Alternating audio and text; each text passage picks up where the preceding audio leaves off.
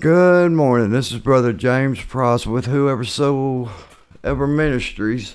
We're hoping that you have a blessed day. First of all, I want to thank the people who come out to the addiction program, Loving You Through Addiction. We got a program at our church. It's off 160. We're just trying to put our arms around the addicts and just love them. We all got hang-ups and habits, and some of us take it to extremes more than the others. We don't push Jesus down nobody's throat. We just love them just for who they are and what they are. But today I want to talk to you. Let's go have supper with Jesus. What do you think about that one? I've been reading a passage of scripture in the book of Mark. It starts in the 31st verse and it goes all the way to the 44th verse. It says that they was sitting. Jesus came into a mountain place, into a desert place, and the crowds was following him. Well, the day wore on. It was late in the evening, and the people was getting hungry and tired. The disciples came back from their journey. They've been out doing the ministry, preaching the gospel of Jesus, because Jesus doesn't send them out two by two. And they come into this place, and the disciples asked Jesus. He told Jesus, he said, send them away, send them into the valley, to the villages where they can go get them something to eat and get them some rest. And Jesus says, well, what do you have? And the disciple spoke up and he says, do you want us to go and buy 200 pennies worth of food to feed these people? See, everybody says Jesus was a poor man, a beggared man. I'm going to tell you something. My Savior, he was rich. He come from heaven itself. He never wanted for nothing. He never worried about nothing. He had more than enough. But let me get back to the story. He told the disciples, he said, set them down in the companies of 50. So the disciples set them all down, told them all to sit down. You know, that took a while because there was over 5,000 men. I ain't counting the women and children. If you put 5,000 women with them and each couple had one child, that's 15,000 people. And I'm going to tell you about increase, how increase works.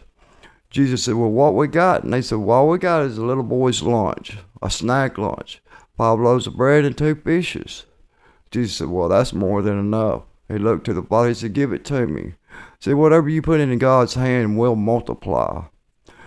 And see, Jesus lifted it up and he broke it and he blessed it. And he told him, his disciples, he said, no, you pass them out. Pass it out. Well, them 5 loaves and the 2 fishes never stopped giving. They just kept multiplying and kept multiplying. To them 5,000 men, it said, were full and had more than enough. See, when Jesus blesses something, it's more than we ever need, folks. It's never just enough. It's always more than enough. And it said that they picked up 12 baskets of fragments that was left over. Well, imagine this, and I asked God this, and he really ain't gave me the answer, but there was 12 disciples, and each disciple had a basket for themselves. More than enough again. Not only did Jesus feed the 5,000, plus the women and the children, he fed his disciples. See, that's what kind of Savior we serve. And see, I want to go to another supper. Like I said, we're having lunch with Jesus. There's going to come a time, folks, at the end of this world that we're going to be judged. And the righteous will be judged, and the sinners will be judged. There's no difference between Jew or Greek, the Bible says. He says no respect or person. And I was talking to the owner of the station a while ago and telling him, you know, everybody will see heaven because everybody's got to go to heaven to be judged. But there's going to come a time on Judgment Day, after Judgment Day, we're going to be sitting with the Savior at the marriage supper of the Lamb. Can you imagine sitting there and having supper with your Lord and Savior that paid out the ultimate price, that left heaven himself to come down and dine with you, just to love on you, to fellowship with you, to put his arms around you and say, welcome in? Could you imagine the angels in heaven bringing angel food to you, serving you a plate of manna? And I believe it'll be the same thing served in heaven as it was when Moses was in the desert. God said he supplied manna for him. Whatever it is, it won't be about the food in heaven or the drink. It'll be about him. It'll be about us fellowshipping with him. Now let's go to another story in the Bible. It's called the Last Supper. See, They was in Jerusalem. Jesus says it was the day of Passover. In the day of Passover, it was a true Jewish tradition where they always set aside that one day to serve the law, really is what they was serving, because the lamb ain't been slain yet. Jesus called his disciples to an upper room, just like he'll call us to a room one day. He called his disciples to an upper room, and he said, "This is my body." He said, "Take up, drink." He said, "This is the blood of the new covenant." He took the bread and he lifted it up to heaven, just like he did with the 5,000 in the desert. He lifted it up and he asked the Father to bless it. And he passed it and gave it to his disciples. And he said, "This is my body." He said, "Take." And see, that's what we got to do. We got to take Jesus as ourselves, just like he took us for himself. See, so as he is, so are we. Whatever he received, we can receive. He died for our stripes on his back for our healing. But we don't receive it, we walk around sick. He put the crown of thorns on his head to break the curses in our life. He said the chastisement of peace was upon him. See, he did all this for you folks, for me, for my family, my children, my grandchildren, even my enemies. See, Jesus don't look at our sin, he looks past our sin and sees our soul. When he created this world, you was on his mind. He knew what you would go through in life. He knew the struggles that you was going to have. He knew that you would often lack in life. And sometimes we go through things and we don't understand it, but it's to humble us and to call upon his name. See, we all fall short of the glory of God. But there's coming a time, there's coming a day of judgment, and we're going to sit at that marriage seat of the supper with Jesus, if you're born again. See, this world is dying and going to hell because preachers won't stand up and preach the gospel no more and preach John 3:16, Romans 10:13. See, my Bible says, "Whoever shall call upon in the name of the Lord shall be saved." See, it means that it don't matter what you've done in your life. You've never gone too far. You've never gone too deep in your sin that Jesus won't forgive you for it. He loves you just the way you are. He accepts you just the way you are. You know, when I was out in the world doing this and that, the furthest thing I wanted to hear was the preacher to tell me about Jesus. But I wished I would have listened the first time I went through all the struggles in life I went through. But I thank God that I got a testimony today that I can share with others. No, life ain't always been good to me, but God has always been good to me. So we make a choice every day. Even the air that we breathe is by choice. It's a miracle from God every breath that we take, because our next breath is never promised to us. But see, we need to start getting serious, church. See, when I was out drinking and doing the things of this world that I'm not proud of, thank God for the grace that forgives me, the blood that covers all my sins. See, Jesus still had his hand upon me. He was still calling me his own, just like he's calling you today, you're his own. See, some of you said, "Well, I've gone too far. I've walked away from God. I knew God, but I walked away from God. And I'm not serving God the way I should be serving God." Well, today's today, folks. Tomorrow's not promised. You know, wherever you are, you could be in a car accident, God forbid. You could get a bad doctor's report, or you could go to sleep tonight and not wake up tomorrow. See, it's not promised to us. But one thing it is promised to is called a judgment day. And we all will stand before the Father. We all will stand before Jesus himself, and he will judge, because the Bible says that God gave him power to judge.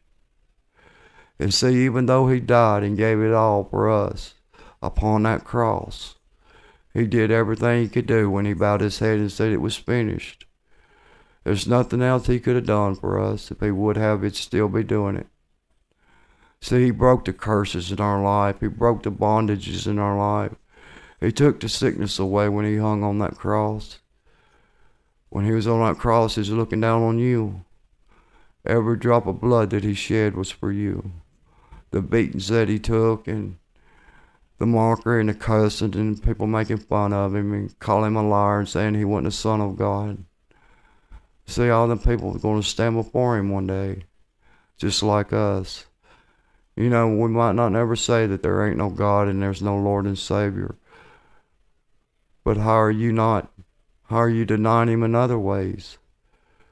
Are you not seeking for the Holy Spirit to give you guidance? Or you're not opening your word, fellowshipping with him? Or you're not listening to praise and worship and getting along and just giving him the honor he deserves? It's going to be a sad thing that all of us is going to see heaven one day. But he's going to look at some of us and say, "Depart from me, I never knew you." And that's the saddest day in history. I believe the Father himself is going to have a tear in his eye that day, knowing that the creation that he made, he's going to have to reject. It's not that he rejects us, it's that we reject him. And it's by the choices that we make in life. And I'm giving you an opportunity today, and I'm pouring your heart out like I've never poured my heart out before. I'm asking you, no matter what you've done in life, you've never gone too far that the Savior don't want to call you back. You may have family members sick. You may have sickness in your body, and they may be coming out to repo your car or turn your lights or water off. You may not have food in your cabinets, but all that stuff is material things. We won't take it with us when we leave this earth. So stop stressing over things that you can't change. But if you give your life to the Lord, you'll live a fulfilled life, a happy life. It's as easy to walk after the Lord. Sometimes it gets hard and this cross gets heavy, but it's the best decision I've ever made in my life.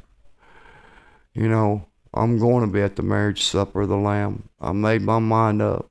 I will not walk away from him. I will serve him and tell everybody I know about Jesus and his love and his mercy and his grace and what he's done for me. And what he's done for me, he can do for you. All you got to do is reach out to him today. And wherever you are, no matter what state of mind you're in, no matter what you're doing, you may be sitting there with a beer in your hand or rolling your joint. It don't really matter what you're doing. The Bible says, "Whoever calls upon the name of the Lord shall be saved." And see, he's calling his church. He's calling his people. See, there's church people sitting in the church that don't even know Jesus. Been there for years and years and years. They're just in a routine. So I'm just asking you, do you want to sit with Jesus on that marriage, on that day of judgment, at the marriage supper of the Lamb? Do you want to be there look across the table and see Jesus eye to eye looking at you and saying, "I'm proud of you, you fought the good fight"? Are you fighting a good fight today? Are you doing everything that's possible to serve the Lord? Well, if not, I'm just asking you to take a moment. Look at your life and look at yourself. Nobody knows it but you. Are you where you need to be with the Lord today? If he was to come right now, where would you spend eternity? Either with him or in hell. It's your choice. My time's about up for this week, but I never want to leave a broadcast without giving somebody a chance to rededicate their life. If you've never known Jesus, to make Jesus as your Lord and Savior. If you repeat this prayer after me,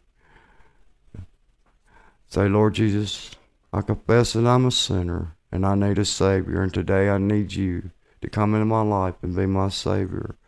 I confess you before the Father and the angels of heaven, and I will tell others that you come into my life and save my soul."